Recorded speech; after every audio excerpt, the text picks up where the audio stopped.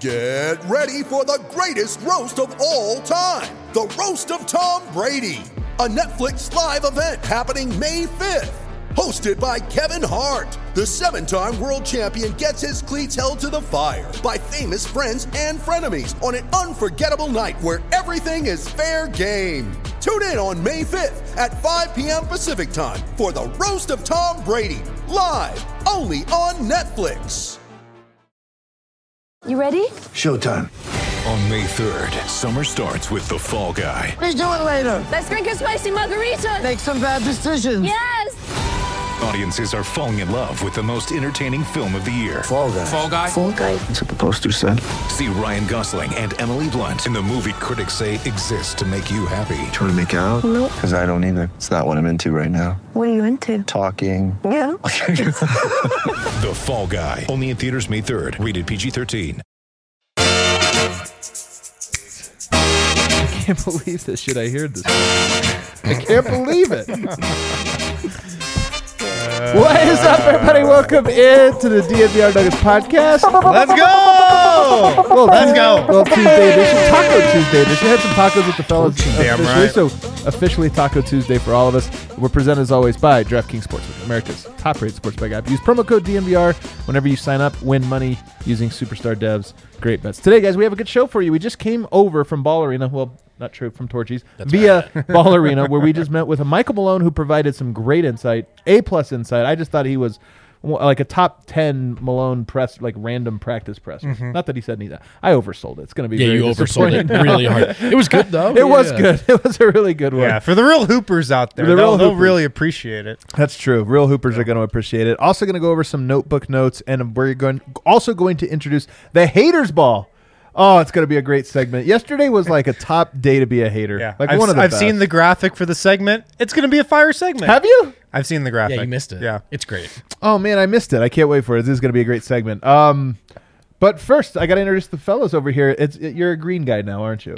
You like that comment I made about being the olive? Green and is the- my and favorite the- color. Is it really? Verde in Portuguese, just so for those of you wondering at home. Verde? I'm in a chipper Verde? mood. It's verde. I'm in a chipper mood because Verde in Spanish for those also. that's wondering. right. That's right. Yeah, similar language corner. Nuggets were in a good mood though today at practice. Felt loose, and now I feel loose, ready to do a show with you guys. If the Nuggets were uptight, you would have just been a complete wreck. Been miserable. Yeah, probably. Oh man, did super producer Kale drop the ball? I missed 24-year-old Kale. Don't When you he was guys- still young when and he full was of young ambition. and like trying. Yeah. Look at that. There it is. He Get is Bubba resting up on his there. laurels lately. Get Bubba back up there. There it Nice. is. He is resting on his laurels. Then over here I got Harrison Wind. I haven't been back in the lounge in forever. Is it weird? No, it's not weird, but like the last time I got in here, Ben Simmons was still playing basketball. Man, like, has you it are been that hard long? on, dude. The haters ball is later, and by the way, like I'm uncomfortable with Ben Simmons being the recipient of all this hate. Harris, maybe you'll share your take, but your take on Ben Simmons has me like, it's too much. Like I'm honestly like stop, bro. Like I'm jumping in, to break up the fight because I'm worried. All right, well, stay tuned for Haters Ball. It's gonna be a good segment. Yeah. It's going to be a good one. But let's get into it. I want to start with practice today. The Nuggets did hold practice here in Denver, which I loved, by the way. I thought maybe they would get out to the Bay. Nope, they're going to spend as little time out there as possible, which I love, getting there today. And then, of course, they've got the game tomorrow. We talked to Michael Malone. We talked to DeMarcus Cousins. We talked to Aaron Gordon. Surprised. I was kind of surprised we talked to Aaron Gordon. Harrison, I'll let you start. Where do you want to start here? Well, just with the vibe of practice, I think back to the Nuggets' first practice back in Denver after Game 2. Man, it was bad. Remember, I actually think that was the last time I might have been in the lounge. But Michael Malone, before he came over and talked to the media, was sitting in a chair by himself, That's just right. with his head down. Malone has an all-time like you get it on the bench a lot. You get that look where Yeah. he's like, you could just tell he's like that's how. Yeah, like, look at that's how it Boat's was. doing a great Malone. Like For that 10 was minutes straight before he walked over and talked with the media and you by know what? himself. Nuggets came out and battled in Game 3, so sometimes this stuff just doesn't Yeah. matter. But that you're right that the vibe on that day, we all said it was weird. And today, I walked out of this Malone presser hyped up. Like, Yeah. I'm ready to go. I sense some confidence. I sense that the Nuggets think they could have a couple things up their sleeve. Just the vibe now compared to the vibe after Game 2, 180 degrees different. I do think even the way Malone's talking about, You laughed at that one. even the way Malone's talking I about, couldn't decide if I should go 360 or 180. I think it is a 180. You're right. yeah, Yeah. 'cause 360 is all the 360 way is back. technically the They're same. all the way back. So glad you stopped. Malone's done a 180. Yes, He yes. was talking about this series like the goal was to maybe get one, Yeah. just be competitive. Yeah. And it's probably too late, too little, too late. But it certainly feels like the Nuggets are.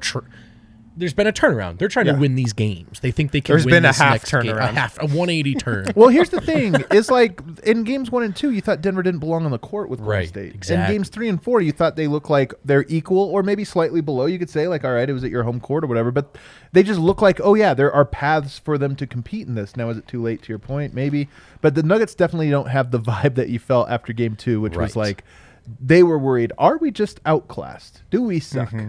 Like, And what the feeling. that's what a win can do. Right. It Yeah. was one win. Yeah. You know, game 3 they competed, they put themselves in position to win. They didn't. Game 4 they won. Can I hype us up real quick? Can I hype this up? So if you actually think back to what it really reminds you of, it kind of reminds you of Utah series, where if you remember, game 3 was the low point. You thought, oh my God, this team's outclassed. Jokic can't do remember. anything. He's getting murdered. And then game 4, they lost, but it was close. That reminds me of game 3 in this one. They lost, but it was close. And you're like, man, the ball didn't bounce, but at least they fought. Then they won 3 in a row. Now here's my question. If that was a 9-game series, not a 7-game series, who wins game 8, in your opinion? Denver or Utah? The Nuggets. Of course they do. Yeah. Of course they do. They Because blow the them out Jazz, by 20. The Jazz were broken by that point. And Yeah. I would even go back to say, like, if you played Clippers Nuggets game 8, if there was a 9-game series, who wins game 8? Nuggets by 30. Nuggets by 30. So all Denver has to do is repeat what they've already done. You just win the 3 in a row, Yeah. and the 4th one probably becomes a lock. The thing is, though, the Warriors are just such a different class than, of course, the Jazz, but also the Clippers. Like, the Clippers were a very good team. Great defense, superstars.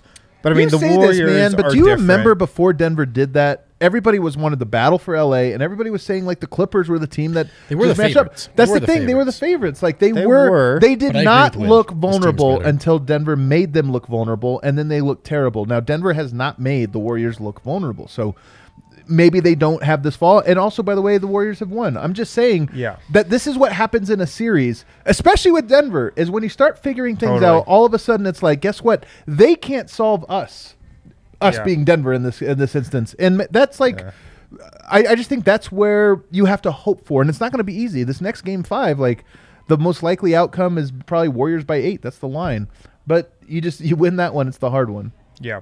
Just this is how Nuggets playoff series go with this group, with a Michael Malone, Nikola Jokic led group. Yeah. The first couple games are miserable usually. We're wondering about everything, like the game plan. Is Michael Malone slow to adjust? Like we're talking about all these things, and eventually just the light flickers on and you're like, oh, okay, they've got something here. Right. And then it just totally pivots and reverses, and we are in that kind of pivot reverse stage. But the Nuggets have never played, I think, a team like the Warriors in the playoffs yet. And the with this Warriors group. also make you look the worst of any team. This isn't just like the Nuggets. This is in their history.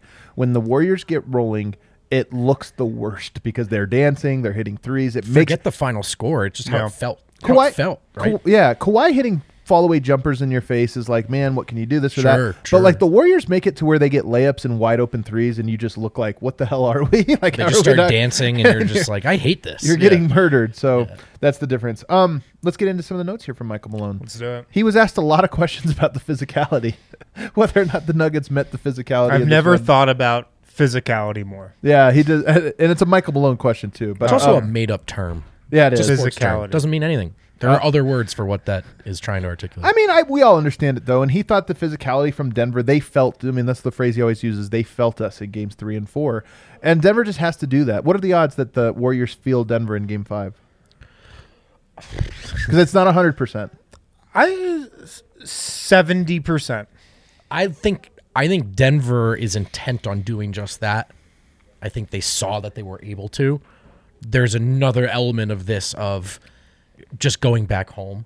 Like if the Warriors get off to a quick enough, hot enough start in San Francisco, it may just get away from them before any of that comes into play. I was talking to Matt Moore about this though, because he thinks that is like, if you really want to envision the best, like how this goes where Denver wins it, it's not that they just like right out of the gate punch. It's that the Warriors are going to throw a big punch early. Like Denver's probably going to be down 12 at some point in the first half of this game. And it's like it was with the Clippers series.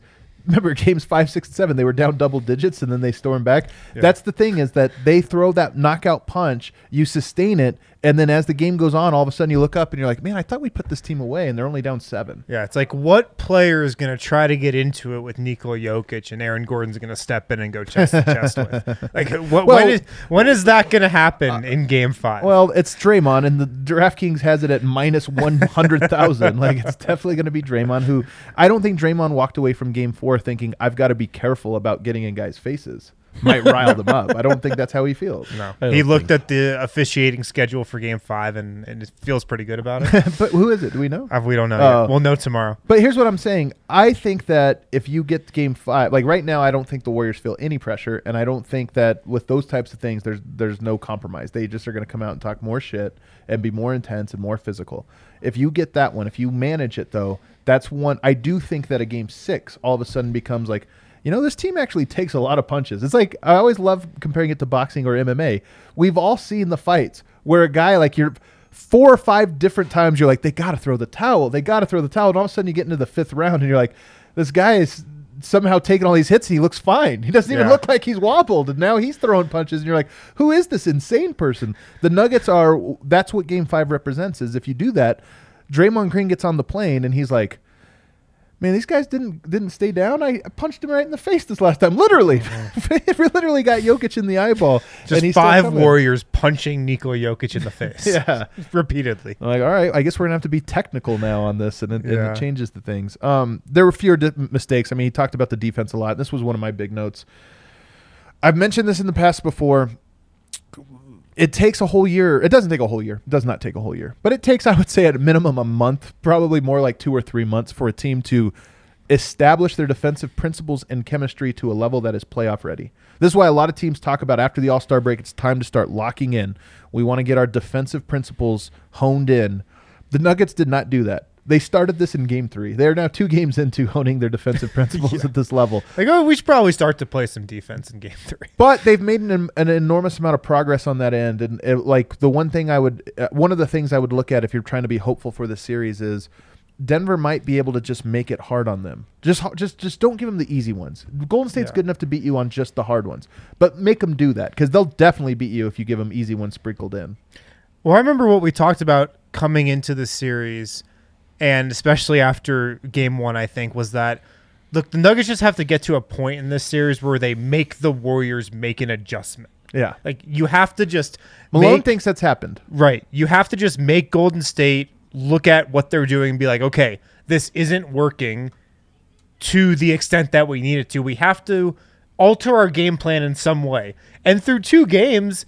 it kind of looked like they weren't going to have to do that. Right. Now, look, Golden State is so good that, you know, they can go to their bread and butter, I think, and blow Denver out of the water in Game 5. Like, that can't happen. Like, Golden State is such a better team than the Nuggets. Like, that can't happen. But the fact that Malone talked about it a little at practice today, some of the adjustments that they've seen Golden State make and they've made Golden State make, like, that can make you feel pretty encouraged about where Denver's defense is now compared to it was after 2 games. There's just the scary thing, which is, okay, they've tried all these little adjustments. They haven't started their best player yet. Yeah. Sort of feels like a real trump card up their sleeves. Yeah. But you are right, and that's a note from today too, right? I mean, Malone talked about turning them into more of a pick-and-roll team and talking about maybe some of the way they were guarding Denver's pick-and-rolls and getting bigger guys on Monte so that they could...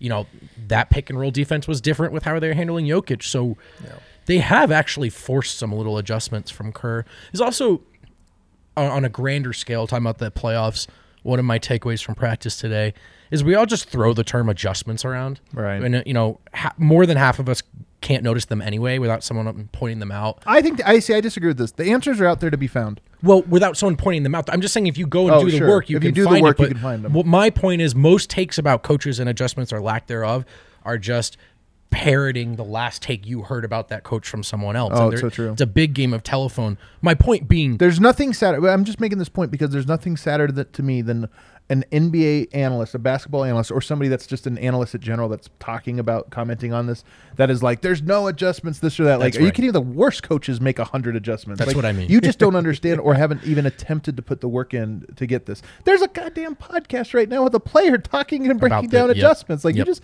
have to try the littlest amount. that was my point. But here's where I want to get is you brought it up, the pick and roll. This is one of the things Malone talked about today. He was like, let's talk about some of the adjustments here. And one of the ones that he has, I have them all listed out here, but one of the ones he has is that who was, you guys take a guess, had the fewest, according to Synergy, that tracks a data site that tracks what teams are running, who has run the fewest amount of pick and rolls for the ball handler in the NBA during the regular season? Who do you think was dead last? Steph Curry. No. Which team? Oh, the Warriors. They were number 2 to last. I mean, second to last. Number 1 was the Nuggets. I thought that was just kind of interesting to show you how different they are. They have Jamal Murray, and without him, they had run the fewest number of pick and rolls that finish with a ball handler scoring the ball, which is just something to kind of file away Wow. there. That's not a thing. But number 2 is the Warriors. I mean, the Nuggets, Warriors, that. And then if you go to the roll man, the Warriors are dead last. So the Warriors are second to last in pick and rolls run for the ball handler, last in pick and rolls for the roll man. They don't run pick and rolls. And to Malone's point, what happened down the stretch of the last 2 games, but especially in this last one, they're going pick and roll very heavy in the meaning they've changed their identity to try to attack what they perceive to be a weakness, but also because, to Malone's point, he feels the team has been better dialed in and guarding off ball. And I think that's something to file away. He also says that he expects in Game 5 the Warriors to run a lot of pick and rolls from the jump. He thinks quarter 1 they're going to be running a lot of That's pick going and to roll. be interesting because if that happens, it's the Warriors like playing into the Nuggets game plan. I agree. That's the Warriors doing what the Nuggets want them to do. I don't know if I expect the Warriors to go out there in Game 5 and be like, we're going to do what we do and we're going to just demolish you playing our brand of basketball. Right. Like, I don't think the Nuggets have gotten the Warriors to a point where Golden State needs to like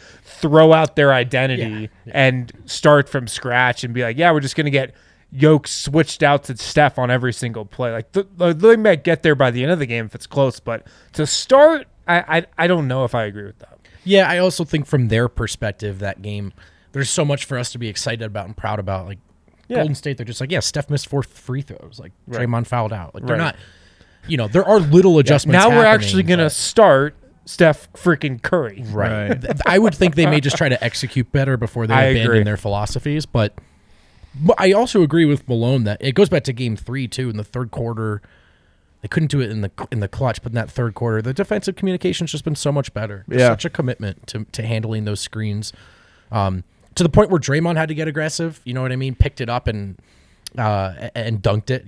When they were just sort of trying to navigate the switch. And so I thought Denver's been much better on that end. But I'm with Wind. I think Golden State just wants to do what they do better.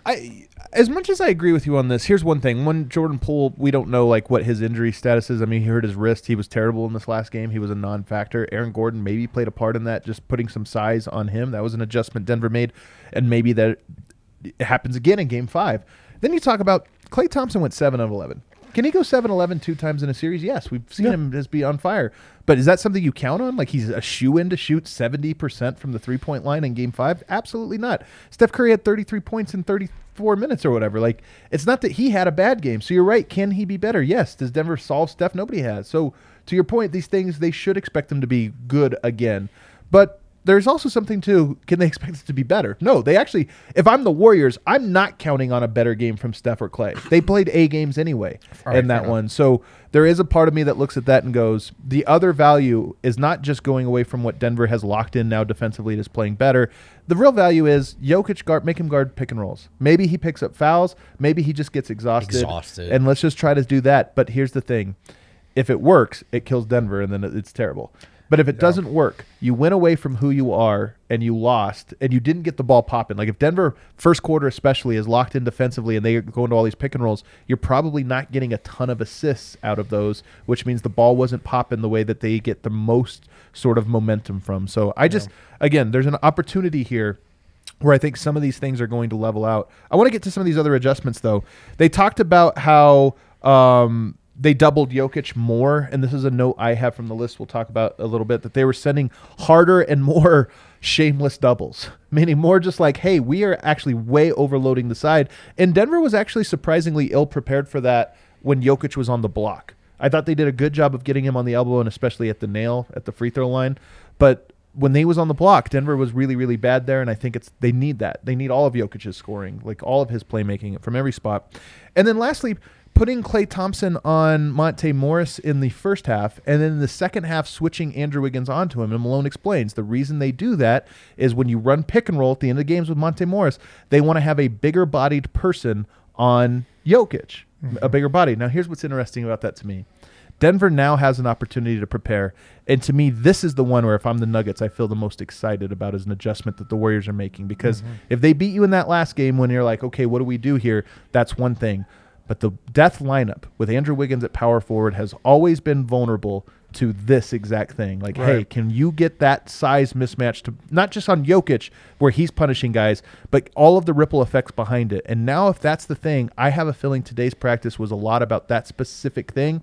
How do you get Jokic points? How do you punish them for that? But more importantly, if you're going to have Draymond somewhere else, you're going to have Wiggins somewhere else. All right, Draymond gets switched out onto Monte Morris. What are we doing with Aaron Gordon now that you have Klay Thompson essentially guarding him? And is that where you can start to really take advantage of it in a way that would break them? And I think Denver likely spent a lot of today's practice going over that exact topic. Yeah. And I'm not saying the Nuggets are going to win. They're underdogs for a reason. There's so many avenues for the Warriors to beat them. But that's one avenue that I think you look at and you go, they sustained a big adjustment, and now they're more prepared for it. Yeah. And, I mean, Malone talked about that today. He said, like, one of the big things we worked on was, you know, just working out of double teams and where to go with the ball and who's cutting and who's moving this direction and filling this spot. So at this point in the series, like you said, the Nuggets or the Warriors could absolutely blitz the Nuggets tomorrow. They could. It's honestly the likeliest outcome. Absolutely, man. They've killed the Nuggets in 2 games already. They could win by 20 tomorrow. Would any of us be totally surprised? No, but the Nuggets, they have a little bit of a foothold now. Yeah. They know internally we can play with these guys. Right. We can make adjustments to counter what these guys do. And that can go a long ways. Just winning a game and getting confidence from that can go a long ways. And I'm happy that the Nuggets got to this point because earlier in the series, I didn't know if they would. I don't know if they would, but they're here now. When you talked about Adam, them not doing a good enough job when he's doubled on the block, what?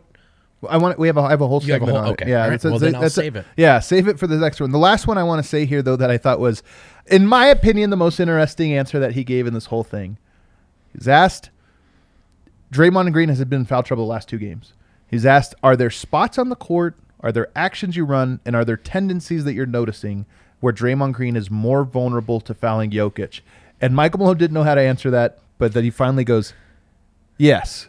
I'm not going to tell you what those are, but yes, we feel like we know where he is most exposed to fouling Jokic, and we're going to try to take good advantage of those. And I just thought that was interesting because Draymond fouled out in game 4, should have fouled out in game 3, and you look at that and go, can we now bring that to this next game 5 in a way that Draymond's all of a sudden out of his comfort zone? And look, he's the key to this whole roster. Steph is too, but Draymond, if they don't have Steph, I think they have a better chance of beating Denver than if they don't have Draymond. Draymond's the one that blocks Denver's strength, or at least makes it difficult. And if he's not on the court, we saw what happened when he wasn't on the court for 2 minutes in game 4. If he's not on the court for an extended run or even just in foul trouble, I'm more confident in Denver's ability to take advantage of it. So file that one away. Thought it was very interesting. So where are the spots?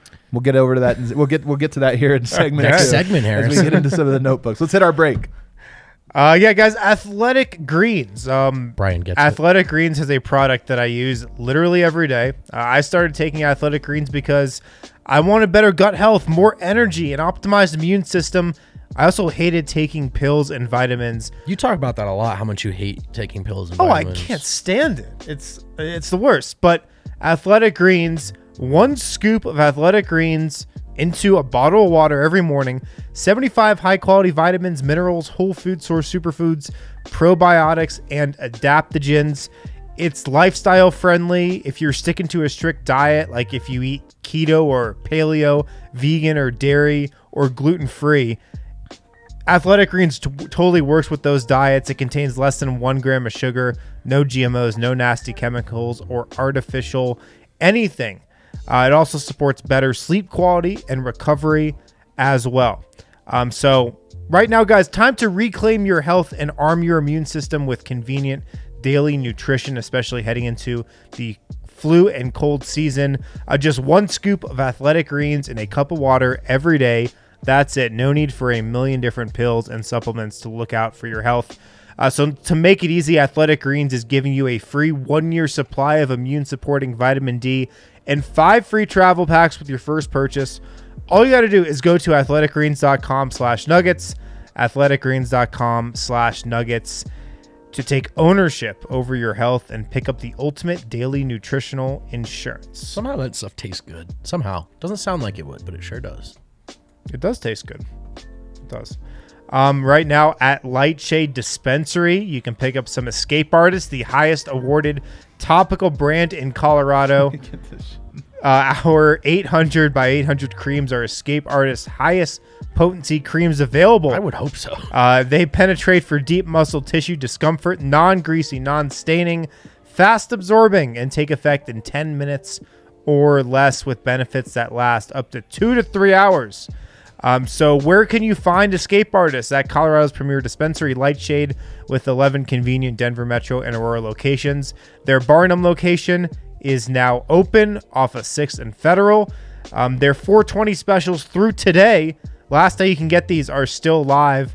Their 5 best-selling products will be buy one, get one for $1.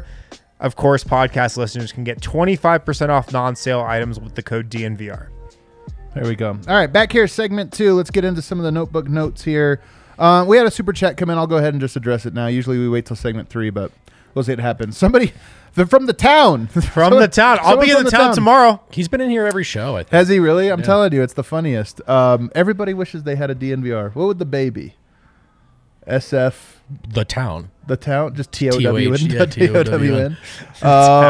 All right, William Mitchell says, that's interesting in theory until we realize Poole and Steph score 1.43 and 1.42 points per possession, respectively. Asking a lot for Jokic to contain both of them. Yeah, no, guys. It's asking just an inhumane amount from Jokic. It really a is. lot is asked of Jokic every goddamn second he's on the court, like more than any player is asked to do. Honest to God, is there anybody that's asked to do more than Jokic for their team? In all sincerity, no. Luka we've maybe, talked but- about this yeah, for like- 7 months. No. So yes, it's asking an enormous amount. Also, like the Warriors, I hate to break it to you, like they have 5 of the top 6 players in this series, Yes. including Stephen Clay and Poole and all these guys. And You do have the Light Years podcast, friends of the show. oh yeah, like those guys are great. Anyway, yes, it is asking a lot. The question is, the Warriors strongly prefer their style of basketball, and pick and roll is a part of it. Part of this is what Synergy picks up on is sometimes it's hard to know, was this a pick and roll? Was it a dribble handoff? Was it a pitch? Was it, you can run an action that gets an advantage and then it turns into a kick out and that's a spot up when really it was a pick and roll. So the Warriors do all of this. The point is they don't like to just spread pick and roll. That's what Denver's most vulnerable to. Golden State knows that. And if you can just make a big enough dent in that, you can have you take them away from what they most love to do. It'd be like if Denver found something in like playing through Jeff Green. It'd be like, well, we've never really done this, and we don't really like doing it, but it's the working. So should we go away from Jokic and towards Jeff Green? It would be uncomfortable. So I get what you're doing. Can't get myself there. can't compare Yeah. it. Can't Can't compare quite get Steph there. Curry Quite just- attacking Jokic 1-on-1 Yeah. to Jeff Green Something attacking about it. Andrew Wiggins. Yeah, I Uh-huh. don't know what else it is Can't either. quite get that. By the way, another adjustment I expect in this game. I don't know how much Jeff Green's on the court in this next one. I think Austin Rivers is a easily 34-point, I would hope so. 34-minute guy, and Jeff Green's out there. Maybe Jeff Green's honestly out there more with the second unit. Why does Austin Rivers? I mean, maybe he needs to be out there just to guard Poole or Steph or whichever one's on the court. Sometimes it's Yeah. both, but Well, it's going to be interesting because it really feels like just Steph Curry's starting tomorrow night. yeah. And who is he starting for? Probably Jordan Poole, I Yeah. would think. Yeah. So does that change the Nuggets starting lineup? I'm going to say no. Because Well, the it Nuggets needs just to- are coming off a win. Here's the thing: you get a sub in on the first play. Like, yes, you're right. Denver can just roll it out there, but Don't get cute. That would be my advice to Michael Malone. Don't get cute. I can't believe he wasn't asked about that today now that I think of it. You'll have to ask it in the pregame. Michael Malone is the king of not getting cute. He's never gotten cute. No. Sometimes he does, though. I'm saying he sticks with, like, well, this is the lineup we've had. It's like, yes, but you didn't go against Steph Curry, so the lineup needs to change. I view Michael Malone not getting cute as just he's going to stick with the starting lineup. Like I agree. Yeah. That's a mistake, though. If Steph Curry starts, you get Jeff Green out of there on the first whistle. You put Austin Rivers in there. Yeah, they know Steph Curry's going to start. To me, getting cute would be sticking with Jeff Green. See, the Nuggets, they don't switch up things after a win, though. Like, that's the perspective I'm coming from here. Is this a unique circumstance in your mind? We're talking about Steph coming off the bench for starting. Like, it's a different game now. Yes. Yeah, it does. I mean, I think they should change it. I do. And I just think they should.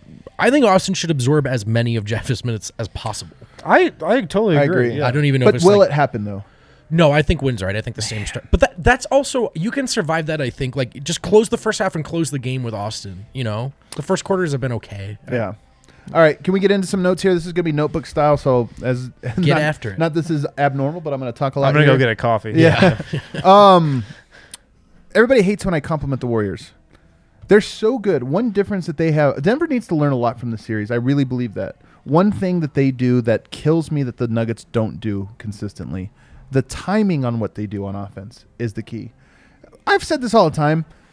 I go through the playbooks for every team. Like, I try to get into the weeds of this stuff. Everybody runs mostly the same stuff. There's little differences. Like, in Denver's unique because Jokic plays different spots. He plays point guard-ish roles on the same play, so it makes it different.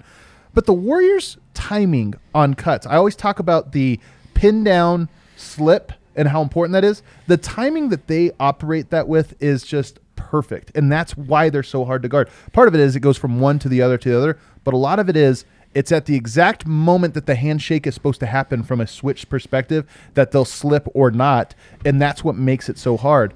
The Nuggets can learn this because sometimes the Nuggets will run action. You guys have all seen it. When Jokic is on one side of the court at the top of the key and there's nothing happening, he reverses to the other side. Sometimes you'll see like Barton in the corner or Monte, and they stand there for like 3 seconds, and then they run into it, and you're like, what are you doing? Jokic's just like holding the ball at the top of the key, waiting. I tweeted this out, I think, in Game 4 when the Nuggets were like making their run. Yeah.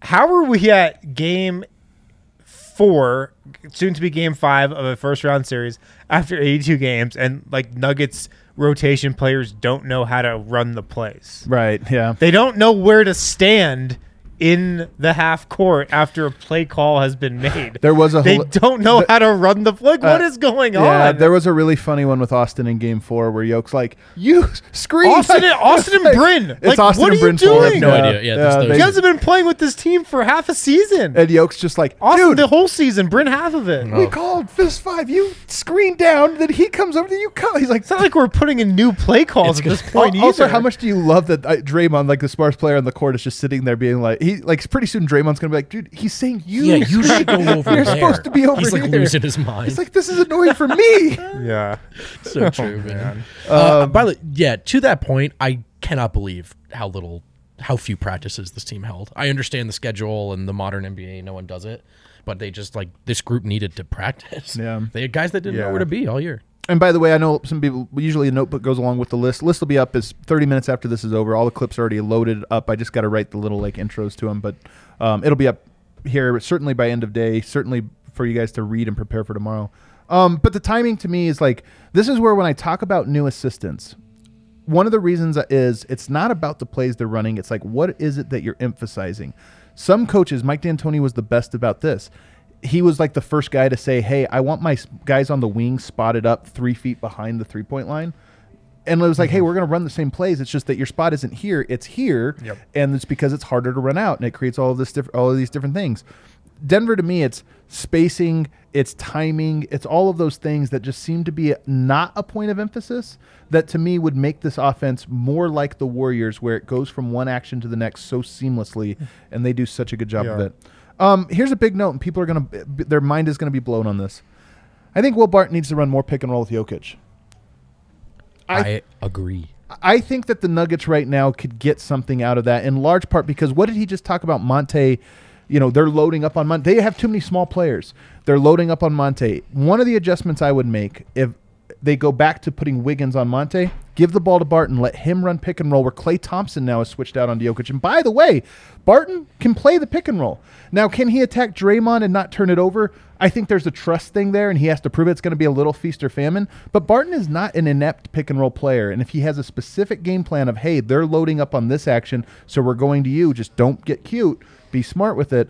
To me, there's they can exploit that in a way that's really, really valuable. I think when he stays committed to finding Jokic when appropriate, in those pick and rolls, he's actually quite good at getting Jokic the ball at advantageous positions. Yep. Part of that is he's willing enough as a scorer that the defense considers it. Like there's a lot of pick and roll, coverages for Denver where it's like, I don't really care how open that guy is. We are concerned about Jokic rolling, and Barton presents just enough of a scoring, or defenses know that he would like to shoot enough that I think it creates a window. If he stays patient, Harrison, and committed to Jokic first, they can bear fruit with that approach. Yeah, I agree. Another big note I have, so when I'm watching this game, one of the things you're thinking about was how good of a game was this for Denver? How good of a game was it for the Warriors? We know the Warriors can be better. We just know they can. And their ceiling is higher than Denver, so that's just the way it is. But where can Denver be better? Where was this game? So many points left on the board for Denver in Game 4. So many. And the number one place they were left on the board was Monte Morris mid-range opportunities. He missed a couple shots, but he also just missed a couple opportunities for buckets that I think you hope that when he makes 5 threes in the second half, you hope that's like over a hump, a little slump. Sometimes you go in little mini slumps, and that now he's ready to really start reading that. To me, that's a big one. And then it goes same for Will Barton if he is in that spot. And it goes, by the way, same for Bones Highland. There's an opportunity. The Nuggets ran Jokic all the way to the first 11 minutes, and the Warriors brought in their crap lineup, their real shitty lineup, like they always do on their regular rotation. And Denver didn't win as much as they should have in those minutes, in large part because Bones made a couple bad reads. Bones has to understand when he has DeMarcus with him, be very aggressive, still try to get the ball to Boogie, but be aggressive. You have Jokic on you and Andre Iguodala guarding him. You don't have to be aggressive. Like if the easy pass isn't there, pull it out because the easy pass will manifest itself in that lineup. And that's just one lesson, that there is a vulnerability in the mid-range for Denver to take advantage of that they didn't. To go back to Monte missing those mid-range opportunities, when I think back to the best version of Monte Morris that we've seen for the Nuggets in the playoffs, it's that Portland series where he was coming off that screen and roll. He was so decisive. The last one, you're saying? Yeah, last year. Yeah, yes, last year. Yeah, not the first one. Last year when they won in 6. Just coming off the screen and roll. I'm going to the rim. I'm pulling up from mid-range. I'm getting the ball back to Jokic. He was so decisive in that 6-game series. If he can get back to that, that's going to be huge. And one of the things the Warriors do is they drop, especially when it's Looney, they drop Looney so far in the paint so that Looney doesn't have to. One of the hard things about a big is you have to play in between and you kind of have to guess on pick and rolls. They drop him so far that there's no decision making. They're like basically counting on the guards to come over the top and trail from behind, but then they're also just like, we're not letting Jokic get the pocket pass to the rim. Like we're just not letting that shot happen. is there. That shot is. So he has the floater and he has the hesitation. Take one more dribble and see if make him make a decision, even if it's really, really late. We don't think of him as a microwave scorer, but 5 for 5 in the third quarter. Does the rim look a little bigger for him tomorrow? The difference, one way sometimes basketball is very easy. One way you could break down the difference between Game 3 and 4, one meaningful way that has been completely overlooked. In Game 3, Gary Payton went 3 for 3 from the three-point line. I didn't overlook that. But we haven't talked about what's the difference between Game 3 and 4. Denver played him tight in both of them, but the difference was he came in and went 3 for 3 from the three-point line. This one, his shot was not even close. Denver was giving him, when he was on the court, the Warriors run out a bunch of lineups. Maybe this changes as Steph Curry starts, but the Warriors run out some lineups that you're like, they don't care about these minutes. And it's usually when DeMarcus Cousins is on the court and the second unit's on the court, but they're putting these out that are like, we trust that we're not anything.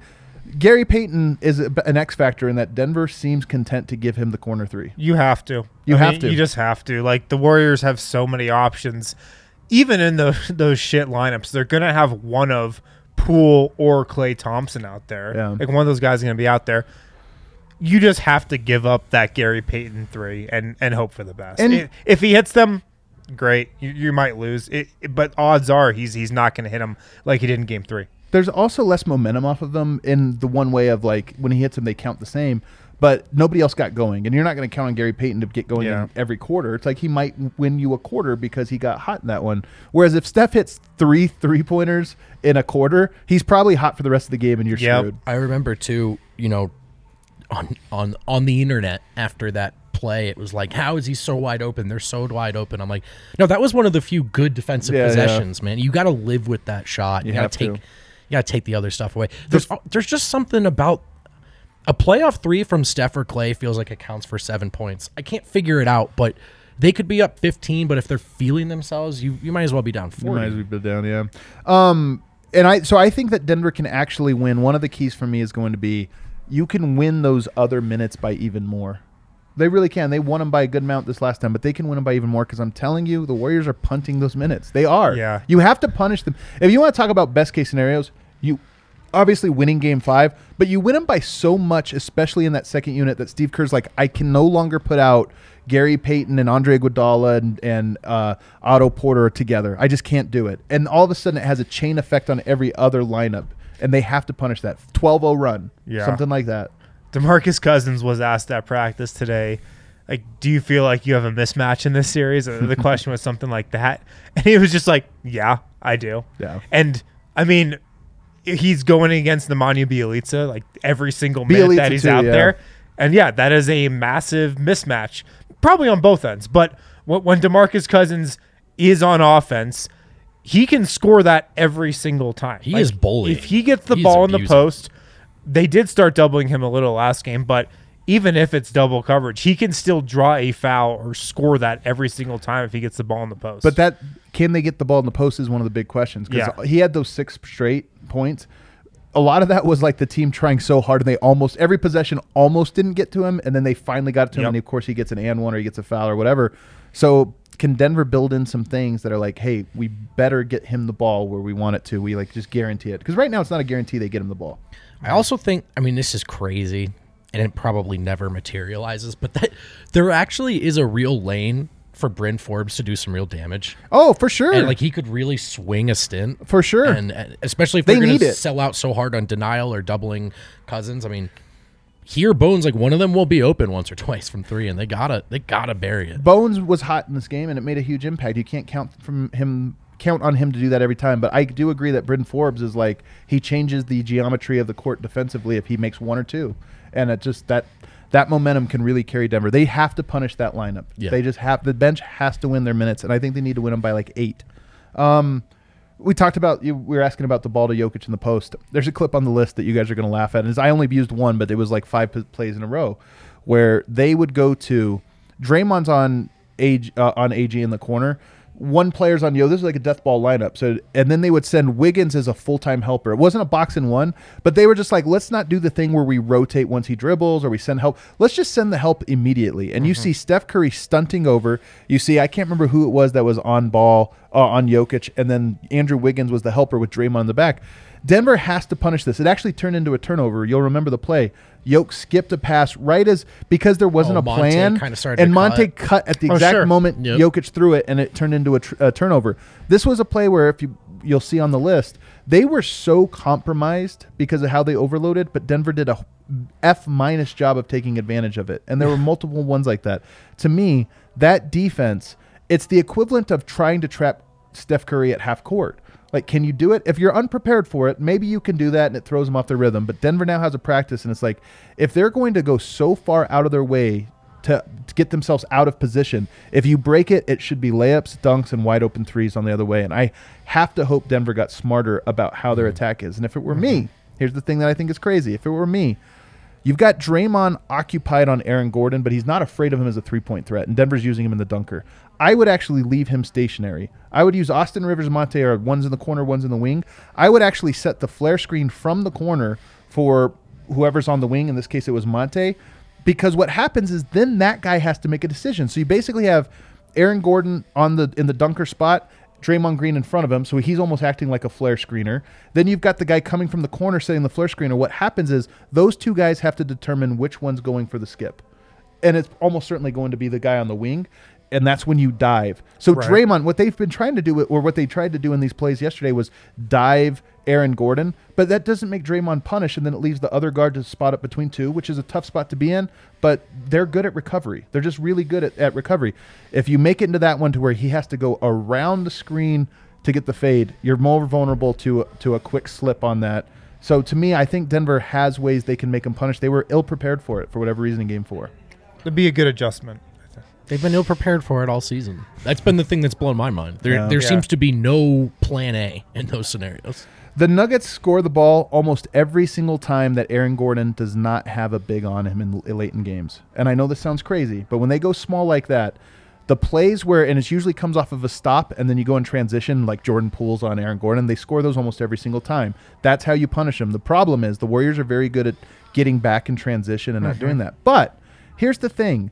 To me, another way that I would be trying to take advantage of the death lineup is I would have things built in for every single play in the first 5-6 seconds of it that forces them into a switch. It's not hard to do. You run double pin down for Aaron Gordon in the corner. Like, you either trail the whole thing or you get a switch on it. You can run those types of actions just as a, hey, we want to take your preferred matchup away.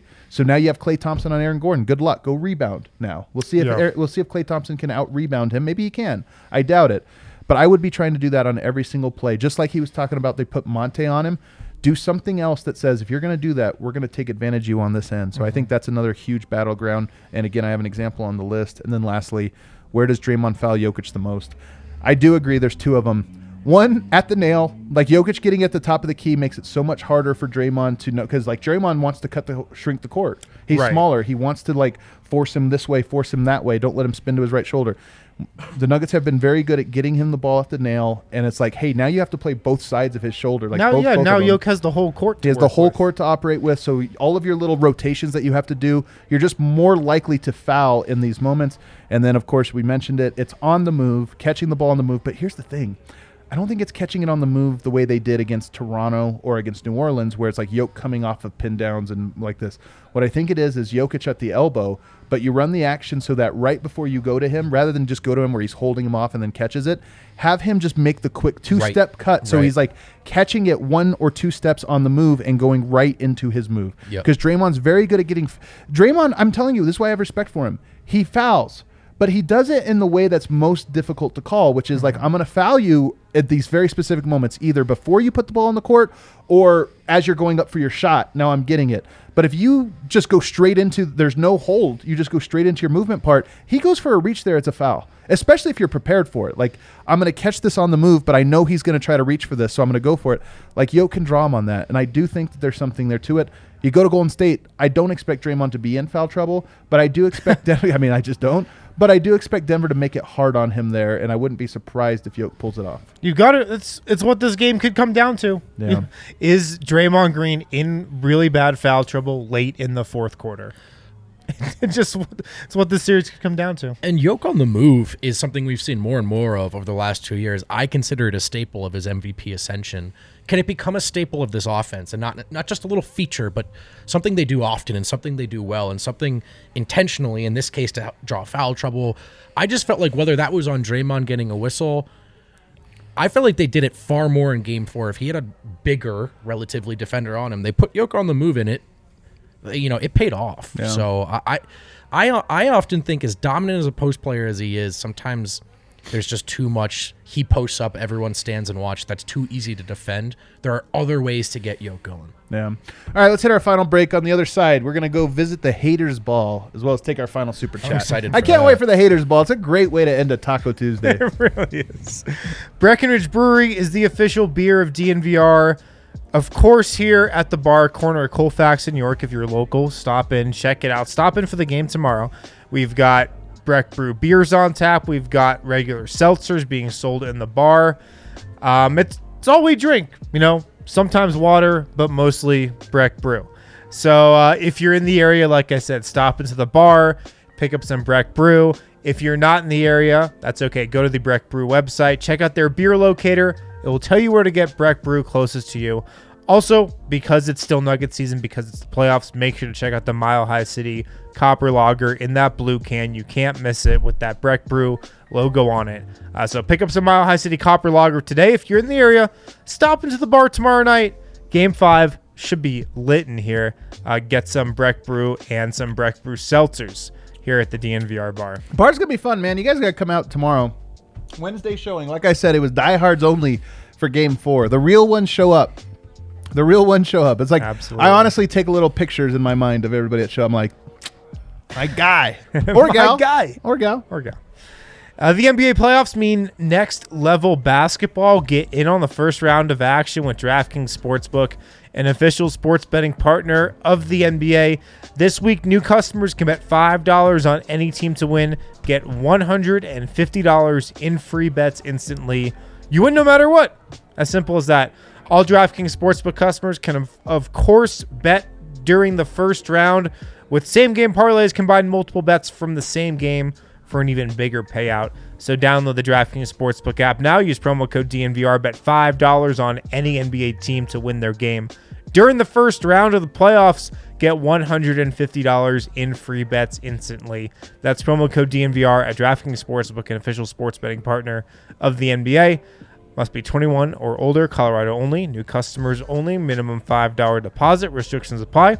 See DraftKings.com/sportsbook for details. Gambling problem, call 1-800-522-4700.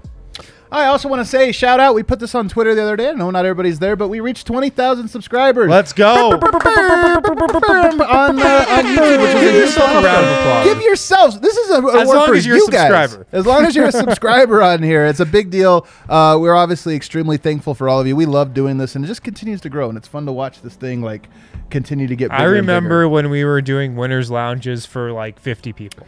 I remember how pumped we were about it, man. Yeah. Like, I'm telling you, the funniest one and the people that have been with us the longest, actually, there's not, everybody's going to say they remember this, but they don't. But they don't. The first time we did the Disney World bubble with Keith Smith, you remember Yes. the first time we did it? I just remember it being an absolute banger. It was. It was a banger. You know how many Breaking people, down the Grand you know how Destino. many people watched it? Like 200. 200. 350. Well, right Yeah. now, all this time later, 350 people. And I'm like, what? I remember being Total? like, yeah, total. Even to this date, that's all the people that We have got watched off. it. We were like, this is an awesome show. Dude, I was like, holy crap, what a banger of a show. The Grand Destino. Oh, my God. The Floridian. I remember when we did the Ugh, 7. you don't want to be in the Floridian. You don't want to be there. we That's did for the 7 losers. show from the Lakewood office. Oh, my I God. remember That one thinking, is, this could be pretty cool. Yeah. This DNVR thing. Yeah. That was just Periscope. Man, I'm Yeah. telling you, we had, we've come a long Now way. we're all filthy rich. It's yeah, it's crazy. like insane. From so far. That Google AdSense money is coming in big time, fellas. All right. We got a super chat? Yep. Let's get to that one here.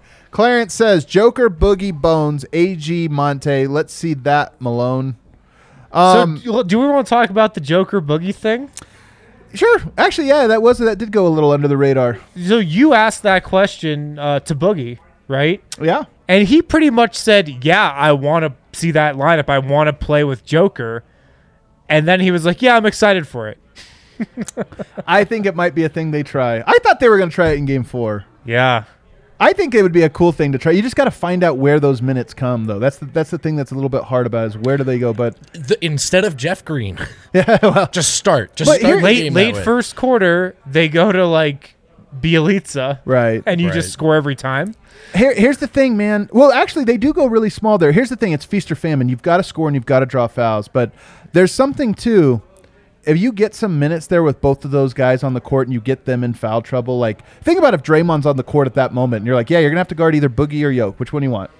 Like, don't foul. Yeah. I just think there's something to it. It's feast or famine. It's feast or famine. It could be famine. I don't love it. I do. don't. I kinda I'm do. here for it. I'm They here for played it. it, I think, 4 minutes in the regular season, and it was only in the game where Yoke smashed his head open and Boogie had to come in at like the 11-minute mark. That's part of why I don't love it. It's not. It brings up, No. but that was in the end a great memory. No, it's just not something that they've like tried and deployed and ironed out and played with the tinkered. You got to play zone in that lineup or That's what something. I'm Like, there's saying, no like- way you guard. Yeah, you might get destroyed. But I mean, I also get why people want to see it. And maybe you just start dictating, like rather than reacting to Golden State's size all the time. Maybe there's something to like, no, we're bigger and stronger than you, and you can't keep up with this. Yeah, I'm here for it, man. I'm here for Right. it. But when it goes wrong, I'm gonna be like, I can't believe he tried that. Yeah, that's how I feel I about it. can't believe he did Yeah. that. It's What gonna was go he from thinking? it's gonna What go was he from Michael thinking? Malone never makes an adjustment to Michael Malone over adjusts. Over-adjusted. They won. What are you doing? What are we adjusting? It's so true. Kale, Can you gain access for us for the Haters Ball? Can you get us some tickets there? Oh my, fedoras! What do we have going on here? I don't think those are fedoras. Wow. What are they? I think those are like Pimp hat? Oh yeah, that would be Pimp classified hat. as a pimp hat. That's a pimp hat. All right, there we go. The Haters Clip Ball. art pimp hat. The Haters Ball. We're arriving at the Haters Ball. Guys, I don't know if you guys watched the National Basketball Association yesterday, Heard of but it. there were some real bangers. There were some real Bangers. bangers. Real bangers at the Haters Ball. Let's Hard G. I guess this is really like an around the Bangers. association of sorts here. Yeah. I'm just going to go ahead and start with it. We were very worried about the Nuggets getting swept. We were very worried about the Nuggets not showing enough heart, going down sad, going out sad, whatever. Wasn't them. We're also worried about the real Hoopers. No, all year we heard, like, look, if Yoke wins the MVP, even from the least annoying people, they're like, if he did, we all can agree he's not the best player. Not the best player. Yeah. The best player is Kevin Durant, guys. Of course, Guys, man. the best player Like, is KD. who can just get you Like a the bucket? playoff hoopers. that's yeah, the thing like in the I can playoffs, just, when dude. it's like you got Tatum on you or Yeah. something. But you just, You need a bucket, and you just Yeah. need to clear out and get it to a guy. Who do 2 you go points, to? you Oh, know? my God. Wait. It's saying here that they got swept. hold the door. They hold the door. They got swept, but I guess they didn't have all their guys. They didn't have Ben Simmons. Do you want to fire Yeah, off? I don't know if that would have helped.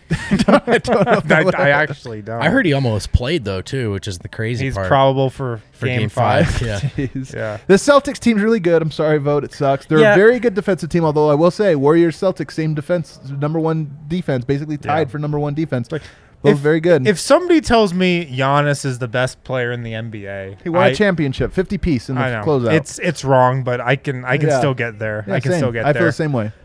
If somebody tells me Kevin Durant is the best player in the world ever again, Yeah, I know. ever again, Or how about even ever?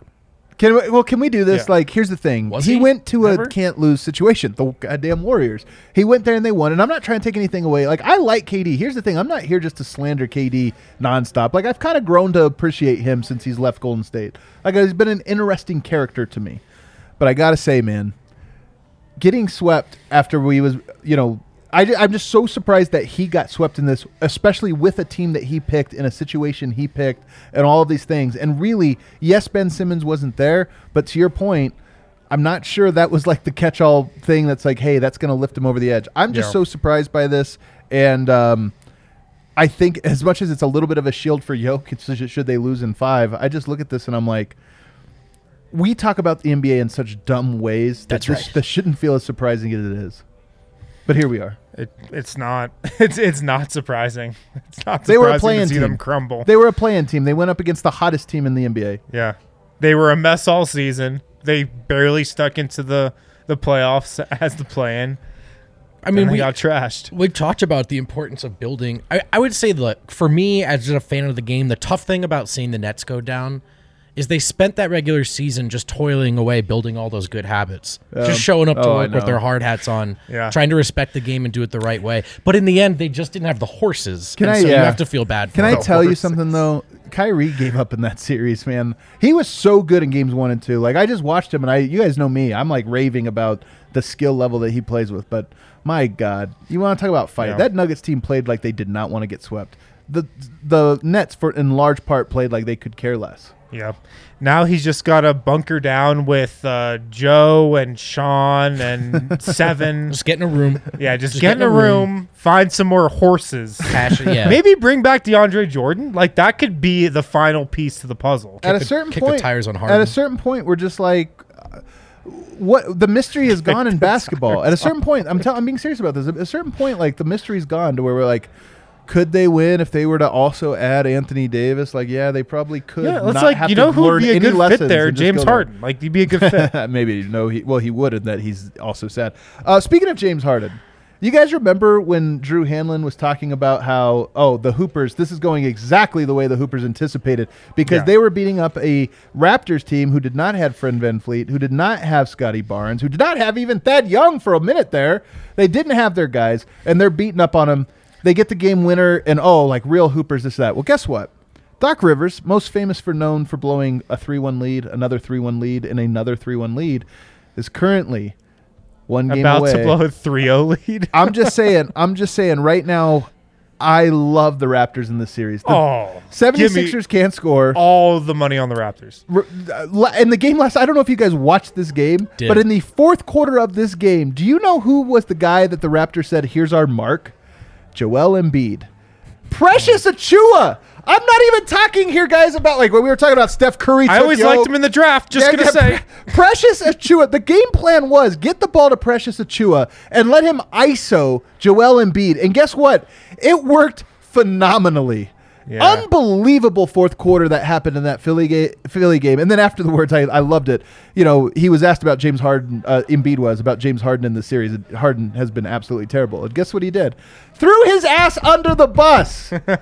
of course he did. That's Of what course he does. he did. Threw him under the bus, saying, hey, he needs to take more shots, but that's not on me. That's on the coach to tell him. But I do think he needs to be more aggressive. But it's not my job to answer that question. I'm just saying, if I were to answer it, he should be more aggressive. And also the coach should tell him, not me. I couldn't believe it. One thing, though, like James Harden has a lot of mental resolve. And when the going gets tough, he typically sticks He's proven it around over and over fights again. through it. So, you know, just because the fans are tough in Philly, I wouldn't expect him to. I can't wait for the summer. I'm telling you right now, like the 76ers still have 2 games to sort this out. Maybe they do it. I call this a 50-50 series. Yeah. The Raptors are not even that good. This is what's crazy is I love the Raptors. They're very interesting. I can't believe they can do this with like down all of the players that they've been. And now here you are, and you've got Philly like starting to point fingers and break. Goes back to Toronto. Let's see what happens in that game 6, but it is going to be a pressure-filled one. Let me ask you this. If I told you you can only have one. Oh, God. You can only have one. Nuggets come back from this series and win, or 76ers collapse and lose. What are you taking? Nuggets. I gotta take the Nuggets. All right, hear me out. Hold up. Here's this one. You can only have one. Either the Nuggets win game 5 or the Raptors win game 6. What would you take? So it doesn't tell you who wins the series. You just get the one game. Oh, Nuggets get game 5. I would feel so happy if the Nuggets get game 5. Yeah. I mean, as much as I want to see Joel Embiid become the worst runner-up in back-to-back MVPs, the worst back-to-back MVP runner-up in league history, Nuggets take game 5. Drew Hanlon's going to have to file a restraining order on the DNVR Nuggets Twitter account if this. You know what? I just remembered that this segment is haters ball. Give me Philly. I want Philly. Give me Philly. I don't give a shit. All right, if you could parlay a Suns loss, a 76ers loss, with a or the Nuggets win, like you had to take one of the both. Which one would you do? It's still Nuggets. Come on, we have to still root for. Yeah, the Suns, Pelicans, whatever. All right, there's one more me. group to kind of meander over towards for the haters ball. I don't know if you guys noticed the Utah Jazz series last night. The Utah Jazz playing the Dallas Mavericks. I didn't watch. I got to admit. Well, did not catch that one. Here's how many points the Utah Jazz scored in the first 3 quarters. They had 18 in the first quarter. Okay. They had 18 in the second quarter. Oh, it's consistent. Interesting. Right? And they had, hold on, they got better in the second half. They had 19 in the third Oh, quarter. wow. Improvement. Wow. They are getting smacked Yeah. by the Dallas Mavericks. I cannot believe it. I actually feel bad for the Jazz. Like, I don't feel bad at all But for Adam, Philly. I don't feel bad for the Brooklyn. I was told that Donovan Mitchell and Rudy Gobert eat at the same table during lunch. They eat at the same table. They went to Quinn Snyder for a sideline interview, and he asked, what do you need to be doing better? And kind of goes through the whole thing, and he goes, we just got to make some shots. And his eyes widened really big, and I was like, Yeah. is he going to break on national TV? Yeah, Like, that's coming from the most detail-oriented, the way I'm he going to said just it. dive into the game plan and adjustments and X's and O's, and we just got to make Dude, shots. The way he said it, I was like, Quinn Snyder's going to cry before this tenure's over. There's a little part of me that would be sad if Denver came back from 3 games to 0 and the Raptors were the first team to come back 3-0 only because they're on the East Coast and their game 7 started earlier. Can you imagine if both teams could do that? And Toronto just the first team ever, and then Denver the second team ever. That'd be crazy. Can't even lead SportsCenter. It'd be such a shame. Hopefully we have to worry about that, though. I would gladly take that. Embiid choking Oh. would definitely get more play than Jokic. No, it coming doesn't back. matter. No, it would not. I would make sure it would not. I would turn into Swipe-A-Cam. Zach I would go No, I would just texting Zach Lowe evolve. every Yeah. You would just take Just the mask starting off and here I spaces am. nonstop Just on Twitter. nonstop being Just like, one ends, Jordy. another starts. Shouts to Swipa, man. That would be an Yes, all time. shouts. That would honestly be like, you ask what would be the greatest day on Twitter, it would be that if somehow these 2 game series flipped, and it would be the great. And then Yoke could win his MVP, and it would be the funniest thing that had ever happened. Because then in the playoffs, it's just history doesn't matter. Anything is possible. Yeah, that's so true. All right, everybody. We anything appreciate is hanging with possible. us. 20,000 Fun of you. episode. It got to be 20,000 more before long. We keep growing right along with you guys, and we appreciate you so much for it. Hit that like button on the way out. If you haven't subscribed, join the 20,000 of your friends and subscribe. Tell friends about us, and we'll see you at the DNVR bar tomorrow for Game 5. Let's go Nuggets.